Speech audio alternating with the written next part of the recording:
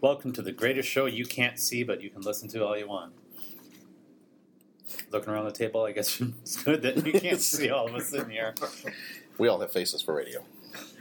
Agreed. I can't even see Patrick's face. All right, man, I'm into my summer haircut. In a world where some of the greatest motion pictures ever made are reaching their 30th anniversaries, one group of friends gathered together to pay tribute to these films. Pat Cantagallo, Jason Kao, Jeff Mazuka, Dennis Matouche, John Reed. Bo Warmold. Each month, they've sworn to tackle 2 or 3 movies and remind us all why we fell in love with them in the first place. This year, we travel back in time to 1984 and 85. You're listening to the 30-something Movie Podcast.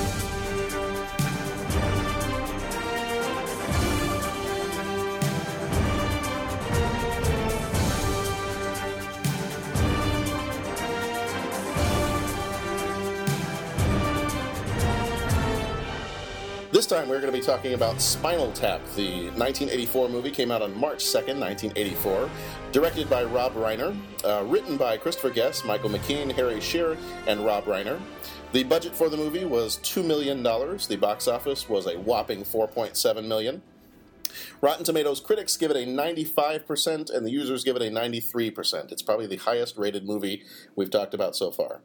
The cast for the movie is Rob Reiner as Marty DeBurgi, Christopher Guest as Nigel Tufnell, Michael McKean as David St. Hubbins, Harry Shearer as Derek Smalls, Tony Hendra as Ian Faith, R.J. Parnell as Mick Shrimpton, one of the many drummers, David Kaff as Viv Savage, and then cameos by Bruno Kirby, Ed Begley Jr., Fran Drescher, Dana Carvey, Billy Crystal, Paul Schaefer, and Angelica Houston. My one-sentence summary of this is British rock group Spinal Tap embarks on their 1982 U.S. tour to promote their latest album, Smell the Glove. And I know that pretty much says all you need to say about the movie, but... All right, so let's move on to the next movie then. Next movie. Okay. Shortest podcast ever. very delicate. It's a bit of a departure from the kind of thing you normally play. What do you call this? Well, this piece is called Lick My Love Pump. This is the loudest, rock and roll, most explosive band in heavy metal history. This is Spinal Tap. There's such a fine line between stupid and clever. The funniest movie ever made about rock and roll. He choked on vomit. Well, they can't prove whose vomit it was. The monumental classic. There was a Stone Age monument on the stage that was in danger of being crushed by a dwarf. The makeup of your audience seems to be young boys. Oh, it's a sexual thing, really. We've got, armadillos in our trousers. I mean, it's really quite frightening. No, don't touch I was just pointing at it. Well, don't point. I'm sure I'd feel much worse if I weren't under such heavy sedation. The cult phenomenon. The numbers all go to 11. Does that mean it's louder? Is it any louder? Well, it's one louder, isn't it? Why don't you just make 10 louder and make 10 be the top number and make that a little louder? These go to 11. This is Spinal Tap. So clearly this was meant as a satire of the rock and roll lifestyle and of documentaries in general. What did you think? This was actually, I had never seen this movie when it first came out. Just saw this one recently, but I have not seen several of their other movies. I have not seen, what are the ones, Mighty Wind and Best in Show. I have not seen those, but this one, yeah, this one makes me want to go watch those now because I have not seen any of these other movies. I've seen other Rob Reiner ones like Princess Bride and stuff like that, but no. I've seen North, but I'm sorry. We're not doing a podcast on North when the time comes. So, what do we think? What do we want to say about Spinal? What can you say about Spinal Tap? Other than apparently the humor is not for everyone. It goes to 11. It does go to 11. Actually, I found something when I was looking some stuff up. IMDb, IGN, and a couple of other websites, when they do their movie rankings, Spinal Tap is the only movie that they rank on a scale from 1 to 11. That's really cool. I actually noticed that in an ad in a magazine the other day, that phrase. And I wish I would have brought the magazine so I could have read it, because they weren't even trying to reference Spinal Tap, but it was like an ad for shoes, and it was something like, our running shoes, when we make our running shoes, we go up to 11 or something. It was a reference about going to 11, and it's Well, that's a reference I think everybody knows, and it had nothing to do with ever seeing the movie. It got passed along, and I mean, there are high school kids who can get that joke, sort of. Like, they haven't seen the movie, and they don't understand the concept of it. But you say, this one goes to 11, and they're like, huh, that's funny. Well, I remember you mentioned high school. I remember just people talking about it, or they'd be talking about certain scenes, or there'd be guys laughing about it or whatever. And Spinal Tap, And but I never had seen the movie, and then when I finally saw it, I mean, it's just absolutely hilarious. And I've seen a couple of these guys' other movies, and I've always heard people talking about, the whole satire thing and the humor. It's not for everybody, and it's if you're in the wrong mindset, it's just like, okay, well, I don't quite get it. If you have to explain it, no one will understand. But if you get what they're trying to do and how they lampoon just like all these different parts of rock and roll lore and rock and roll history, I mean, right down to the looks that they give and the way they hold the microphone or the way he does the guitar solo, or it's just absolutely a hilarious look at rock and roll. And a buddy of mine loves rock and roll. I mean, he knows. I mean, if you ever have rock and roll trivia, you want this guy on your team because he knows it. And he's gone through and listed for me like, oh yeah, well this happened to this band, then that's where they got this. Yeah, so and so really got lost backstage. Oh yeah, this person really used to throw fits when why do I have the little bread and it doesn't fit my or why are all the M&Ms not blue colored and things like that. So it's just scary how much it hits every different angle of rock and roll with, I want to know who got a mini Stonehenge in real life. Yeah. Because that's probably the scene I had seen, for whatever reason, the most, just clicking around on TV, it would pop up. So for years, I had seen the Stonehenge scene. I knew that this goes to 11, and I hadn't seen the whole movie. I finally saw it. Gosh, I was older than I realized when I thought about it. I think I was in my 20s when I finally saw it all the way through. But and I'd seen... I'm the reverse of John. I had seen Best in Show already. I had seen Waiting for Guffman already. Then I saw Spinal Tap. I went backwards. One of the funniest scenes is when David's face, like when it's being lowered down, it's priceless. That's awesome. Yeah. Back to we were talking about how close it is to it. There's a lot of bands that actually thought it was a real documentary. Like Ozzy Osbourne thought it was real. He's the only one who didn't laugh throughout the whole thing because he thought it was a real documentary. Well, he's really out of touch with reality anyway. Yes. Unless he listens to this podcast. We love you, Ozzy. Hi, Ozzy. So this one, I think, almost more so than other movies we've looked at so far, seems to be probably one of the most quotable. What are some of your favorite scenes? Or you've already mentioned a couple of them, though. Stonehenge, and I feel like if this is a Spinal Tap podcast, we should be talking a lot louder. Yeah, they are the loudest of all England's loudest band. So, what are some of your favorite scenes from This Is Spinal Tap, or favorite quotes? I'm sure I'd feel differently about it if I wasn't so heavily sedated. I was just going to say that, and how it delivers that line. I'm sure I'd have. And the drummer, what's your, give us one line for, your life. The one guy's like, I have a good time all the time. That's what I live by. One guy's like, well, sex, drugs, and rock and roll. And, well, what happens if you couldn't do the rock and roll? Well, as long as the sex and drugs were there, I think I'd be fine with it. It's just, oh my gosh. I think probably one of my, I have several, but I think one of them is the, where they're talking about the different magazine reviews. Yes. And they say, let me read you this one. This tasteless cover is a good indication of the lack of musical invention within. The musical growth of this band cannot even be charted. They are treading water in a sea of retarded sexuality and bad poetry. Well, that's just nitpicking, isn't it? Yeah. The whole guitar room. When he's like, and he's like, listen, wait. Don't even point at him. Listen. Can you hear the sustain? No, I can't hear anything. You go out for a bite, it's still there. Yeah, that's right. Well, it would be. You could if it was playing right now. Oh my gosh, yeah. No, don't even look at that one. Don't touch it. Don't even look at it. Don't even still got the tag on it. Yeah. No, we're done looking at that one. I think my favorite line is right after the Stonehenge scene when he says, I do not, for one, think that the problem was that the band was down. I think the problem may have been that there was a Stonehenge monument on the stage that was in danger of being crushed by a dwarf. That tended to understate the hugeness of the object. Well, what if you just change the choreography so the dwarf I really think you're just making. I think you're making too much of a big thing out of it. Making a big thing would have been a good idea. Yeah.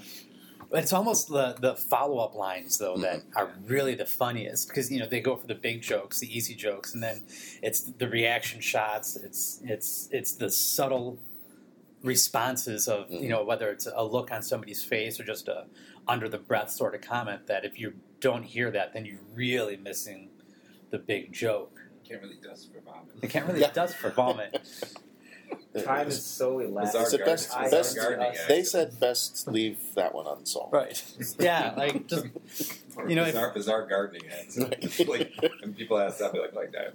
I'll still use that one. I'll be like, it was bizarre gardening ads. And they don't even know what you're talking about. Apparently, they had something like 12 hours of footage because they just let the camera run, and they ad-libbed most of it. That's why they're credited as the writers. I read somewhere that they were credited as writers because they did write some of this, but some of it's just them sitting around pretending to be these rock and roll figures and just ad-libbing whatever they could think of at the time. And then Rob Reiner just went through and cut out the best parts of what they had ad-libbed. I know this is getting away from the quote thing, but I'm almost reminded, and this is going to sound like a really outside example, but when the Pixar movies first came out and they started doing Finding Nemo or Cars, and it was like, wow, these guys really know, they really took time to look at undersea life and what the different water hues look like and the different, when they did Cars, wow, they really hit the NASCAR and racing culture, and they put that, the street culture and all, the road and blah, blah, blah, blah.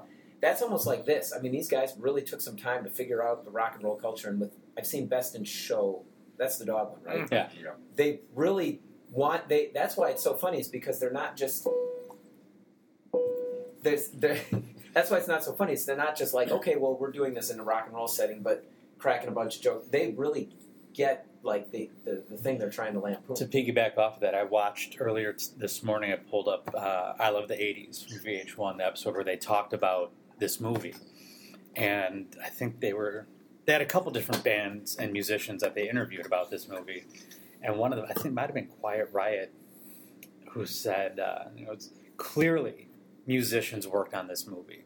There are way too many subtleties that if you don't know about being in a band, you would not know to include in this sort of thing. Somewhere they contacted musicians and got stories because there's just way too much going on that the average filmmaker would even think of including. Yeah.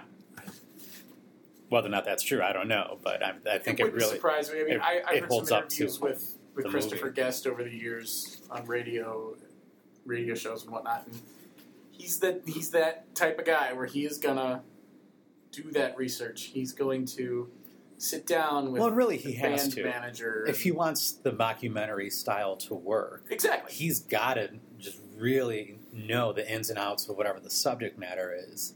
If he's not willing to put in the extra time to do that, then it's like a Mel Brooks movie. Mel Brooks is going to sit back and research the hell out of whatever genre he's lampooning at the time, because if he doesn't, his movies aren't going to work on the level that he wants them to. And that's part of why the movie was a little bit more of a cult classic. And that the reason I saw it is because I've heard people talking about it, and a friend, and they tell you the scenes, and they build it up to the point that it's really funny, and then, that's maybe why it's, and when I think you said how much it cost and how much it made, I don't think it was $4 million. That was it. Yeah, I mean, and a lot of people at the time that it came out thought that it was a real documentary. They thought this was a real band, right. So they weren't as interested to go see it as a comedy movie because they're like, no, I'm not going to go see a rock documentary. Right. And what I said earlier, I recommended it to two people, and one of them was like, they were okay. It was you oversold it a little bit, and then the other person was like, that's the funniest thing I've ever seen. That was, they just the different mindsets.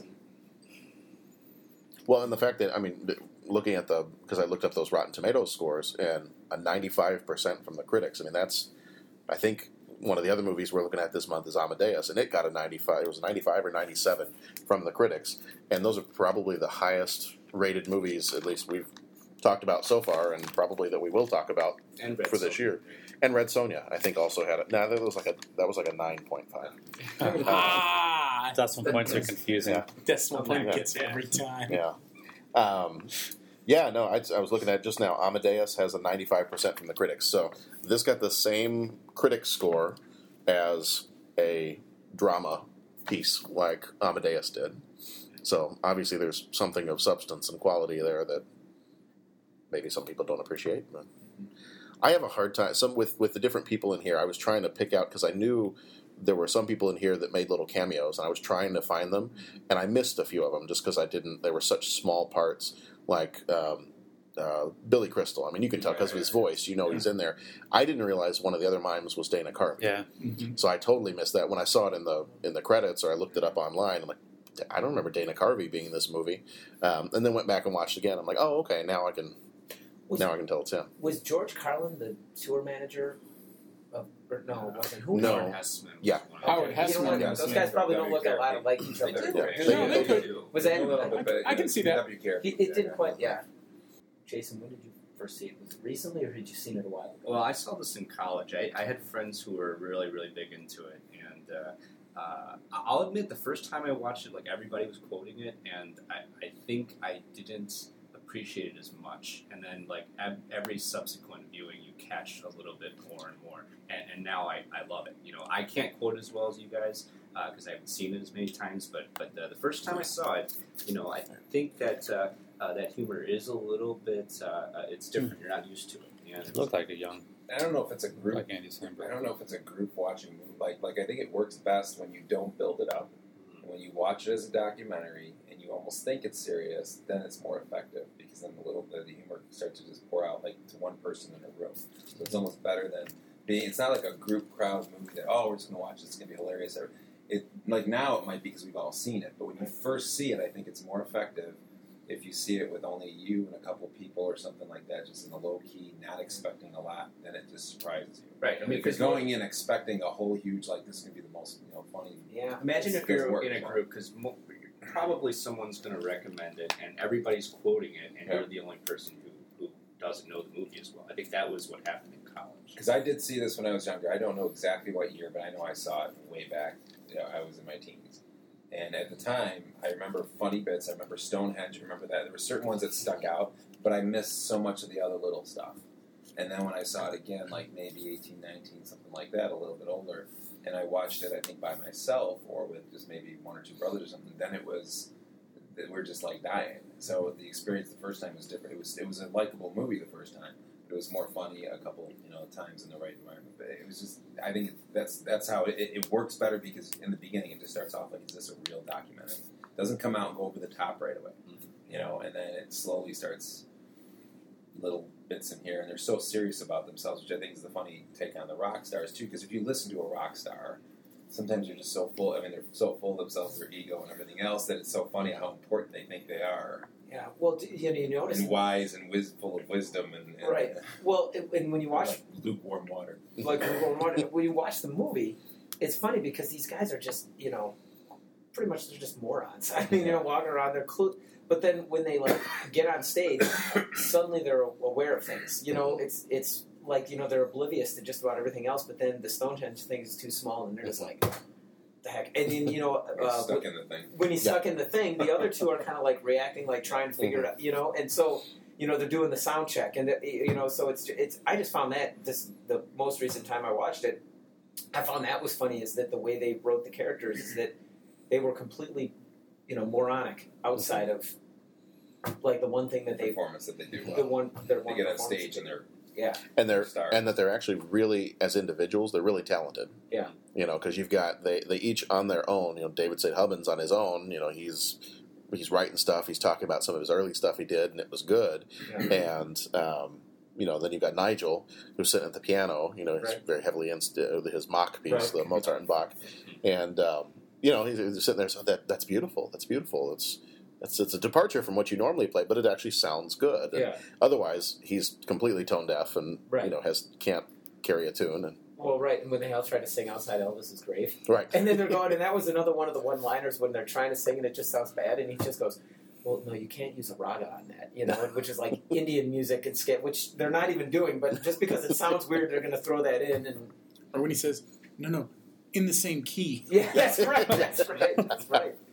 Which I, I don't know if I should be embarrassed to admit this, but when I first saw the movie, I actually have a presenting England's loudest band. I have a huge poster that hung on my dorm room wall and my apartment wall, and it's still hanging in my basement. Big poster of Spinal Tap, and I actually bought the Spinal Tap album. And I know the lyrics get a little bit are pretty funny to listen to, but I mean they actually have a whole album of music, and I mean I think that's pretty cool that. When they went so far, kind of going back on the other thing of knowing their craft, they actually, and I don't know if they recorded it on the instruments or if they had another band. That's something I probably should have researched before today. But they actually have an album that goes with the movie too, which gives it that much more. Well, I believe they have a background with the music for sure, because I know that in Mighty Wind, when they reunited the three guys to play a different band in that movie, the three of them played their own instruments, and I know that Michael McKean wrote a lot of the music for Mighty Wind. So it wouldn't surprise me if not only did they play their own instruments in Spinal Tap, but that they contributed to the writing of the music as well. Yeah, I can believe it, because I was, like I said, you put the album in, and it's fun to listen to. I mean, the tunes are pretty fun. So, following up that, what's your favorite song? Are we going around the room or should Sure, I? go for it. You can start. Patrick, go ahead. I'll tell you. What is it you like? I think Stonehenge is fun. I really like Stonehenge, and it's funny because it's the dark Stonehenge, and then it's all light about the Druids. When they opened, we don't know who they were or what they were doing. Go back to that mystic land of Stonehenge where the demons roam. Where the Druids play, and they do play well. They do play well. And that's just so fun to listen to. Yeah, that, and I mean, the theme, I forget the name of the tune. Tonight I'm Gonna Rock You. That's what they open with, and that's when Nigel comes running back and jumps in on the guitar solo. It's just fun rock songs to listen to. Saucy Jack. Exactly. Not the one. Yeah. The rock opera about the life and times of Jack the Ripper. Yes. Their side project musical. That's right. Which actually, watching the Tony Awards the other day, that might do pretty well. As I was watching the movie, I was like, well, someone should do this. Well, isn't that the mark of really, really good satire? Is that it does kind of contain bits of the truth in there? I mean, Jason, favorite song? Big Bottom. Yeah. Cheers. First time I heard it, I saw the movie, I was like, oh, that's good. that's funny. Yeah. The timeless theme. Exactly. Well, and I almost need to look up and see when Queen recorded Fat Bottom Girls. Who did it first? I'm betting Queen. I'm betting Big Bottom was the parody of... Was Fat Bottom Girls from the 70s? And Sir Mix-a-Lot. Well, yeah. Well, yeah, exactly. But to tie in with what Dennis said earlier, do you think you appreciated it more as you got older? Yeah. Because you got older, and some of the jokes, like some of the stuff is Big Bottom, boom, way over your head. Yeah. By the time I saw it, I was old enough where it all sort of clicked in. So when you said that, I was like, ooh, it would be interesting. You'd still think it's funny, because, a mini Stonehenge and dwarves, come on, man, how do you go Well, on? the first time I saw it, too, like I said, I wasn't convinced that it was supposed to be a comedy, exactly. Mm-hmm. I just thought, these guys are stupid, guys in this documentary. Yeah. It was a real documentary, but man, these guys are weird, I don't think I was convinced that it was supposed to be a comedy at that earlier age. Mm-hmm. And like I said, all those jokes kind of went over, a lot of them went over your head, and then later on you see it, once you knew it was... Well, then you start the way looking they for played it. Right, I was saying you start listening for the Or like jokes. you said, some of the musician stuff that your buddy told you about, that it's like, you're not looking for that. You're looking for the satire of the guitar player. Yeah. When the first time you watched it, you just... It's funny, but you didn't catch that. But now you're like... Nigel playing a solo holding the violin. Oh, right. But then he has to tune the violin. Right, and then he stops to tune the violin. Oh, man. But that parodied a real-life event, too, of some guy that used used the violin bow on his guitar during the solo. But just the little joke, little stuff you wouldn't catch if you were, younger. You were just when the Boston gig gets canceled. So don't worry about it. It's not not a big college town. Like, you don't get that when you're 13. Right. No, you're like, okay, that line means nothing. Or, a 5-minute scene where they're playing on stage and the big joke is that the one pod doesn't open. Mm-hmm. Yeah. As I remember first time I watched it, I was like, what? Okay, let's move on from this. But looking at it now, it's just like all the things that can go wrong, and you just sort of... And it's their reactions. Right. And they're rocking out and a hammer off beat on the thing, hammering that thing. And maybe it's the band director geek out, but it was just like, oh my gosh, it was like the guys hammering like off tempo with the band. Oh my, yeah, that scene was... that was good. So at the time it worked because, the hair bands were the thing happening in the 80s. Question is, can this movie work now without having experienced growing up and listening to those bands 30 years ago? I think so, because I think some of that stuff is coming back, or it has been coming back. Like, there's been, in the last, 5-10 years, has been the resurgence of all the 80s stuff. Like, all the 80s movies are getting remakes, and even 80s music a little bit is, it's been popular again. And, I can't even, the number of students that I had just a couple of years ago that knew, like, I was always playing stuff for 80s Friday in the classroom. And as of a couple of years ago, my students started to recognize some of those songs again. Before that, it was like, what's this? But as of a couple of years ago, some of the students were like, oh, I know this one. My mom and dad listened to this. And they knew some of the lyrics to the songs. And so I almost think, especially now with some of that coming back, I think you could watch this movie, and just with the understanding that I don't know if you could remake this movie, but I think that people now could watch this for the first time and say, I get it, and I get some of the humor, and I think because of that. Well, and I think some of the satire is, I think Dennis said it earlier, it's just about rock musicians. Like, rock musicians are still rock musicians. So you've seen Ozzy acting clueless, so there's still that connection to that full of themselves clueless rocker. So you might not get some of the jokes that are a little more tuned to that time period, but you still get the bumbling musicians, and you get the band infighting. I mean, heck, even One Direction fights, so I've been told. So. Did you get that from your fan club newsletter? How did you know? Donna's diming me out, isn't she? I'm not sold on the fact that this movie could work if it were to be released today. I think that while there might be a resurgence going on of 80s things, without really being inundated by all the variations of heavy metal bands. You mean it might not work with younger generation? Well, it's made for a specific audience. I'm not saying it would make more than 4.7 million today. So. Well, that's the other thing is how are you defining work? Okay, because so I don't. It worked as a cult classic. I don't think it would have the appeal now. If it were to be released today, it would be a very limited audience that would be going to see it. I think. I don't even think 30 to 60 would still. I don't think it would gain cult status like it has if it were to come out now as opposed to 30 years ago. I think all that it mocks is too far removed from current music.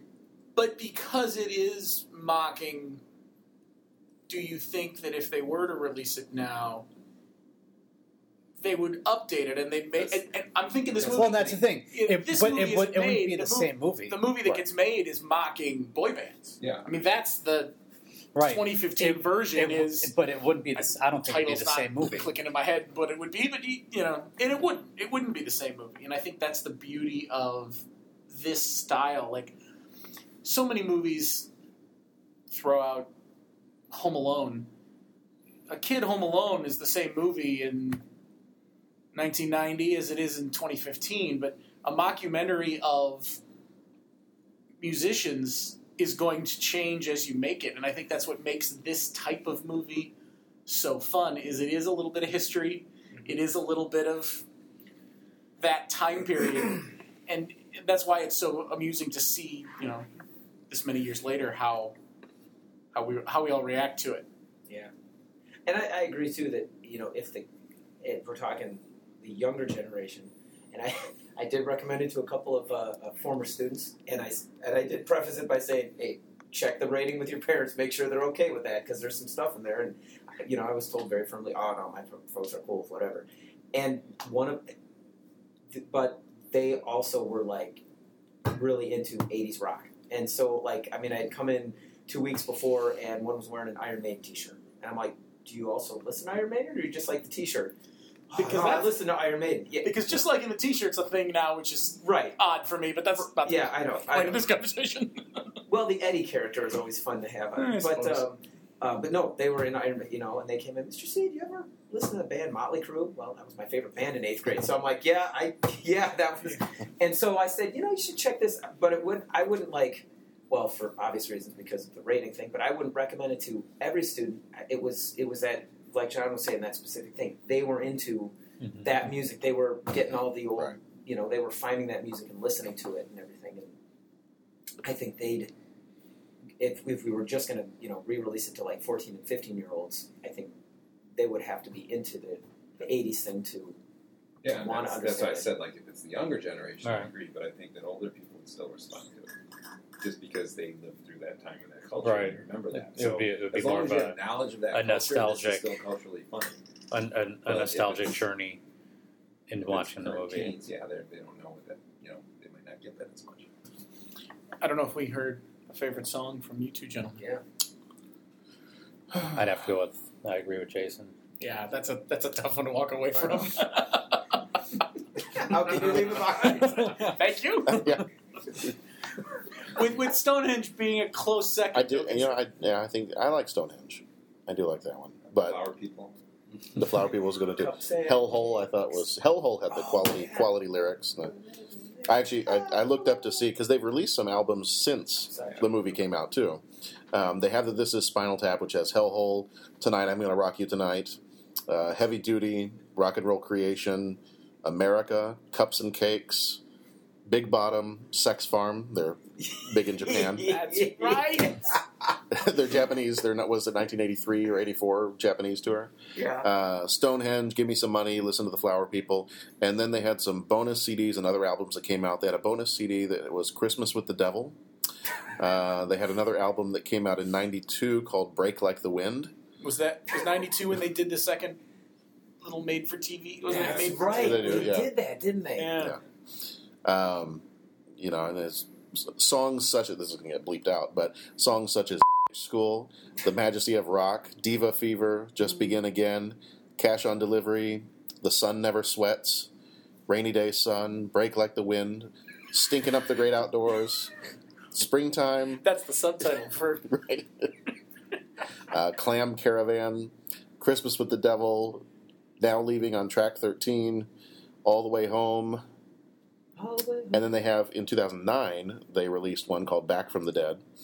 And that has some remixes. They have Funky Sex Farm. Of course. Jazz Odyssey 1, 2, and 3. We've got to do Jazz Odyssey. What was it, Jazz Blues? No, it was more of a blues jazz festival. Did you pick up on the joke on that? The island where they played? Yeah, the Isle of Lucy. Isle of Lucy. Oh, I did. It's just supposed to be a whole thing on Isle of Lucy. So they were like, we'll call it the Isle of Lucy. That's funny. Let's see, Celtic Blues, Warmer Than Hell, Short and Sweet, and then a whole bunch that they did on Saturday Night Live. Well, and the thing about those titles and even those tunes, I mean, and obviously we all did listen to 80s rock music, but I mean, there's the famous tunes that are still being played and all that, but you go deep cuts on some of those albums, and that's not that far removed from, That's pretty much what you're going to get.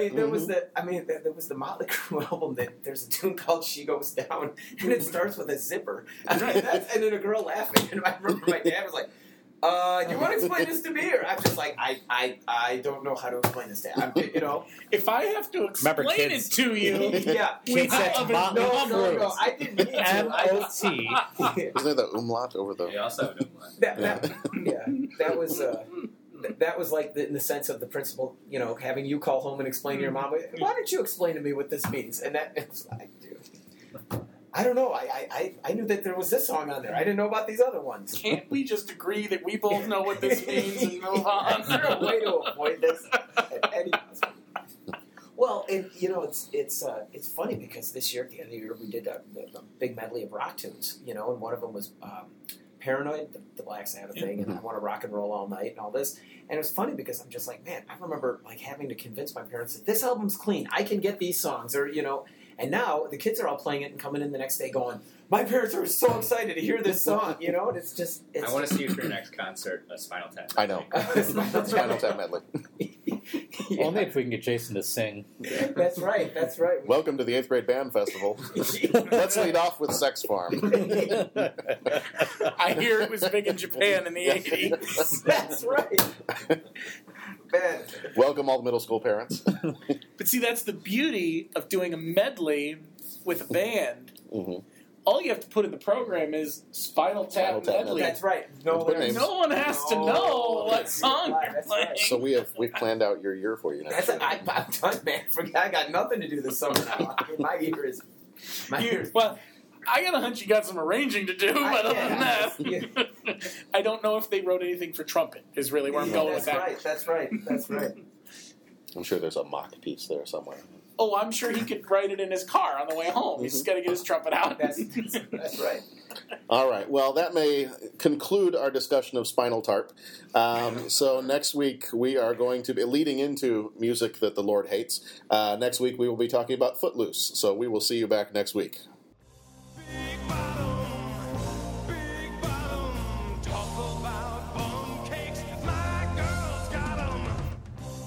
Look for us on Facebook, facebook.com/30podcast. You can also connect with us on Twitter @30podcast. If you'd like to get all the newest episodes as they are released, you can subscribe to us through iTunes. Just search for the 30-something Movies podcast. In the meantime, be like the Druids and play well. We'll see you next time.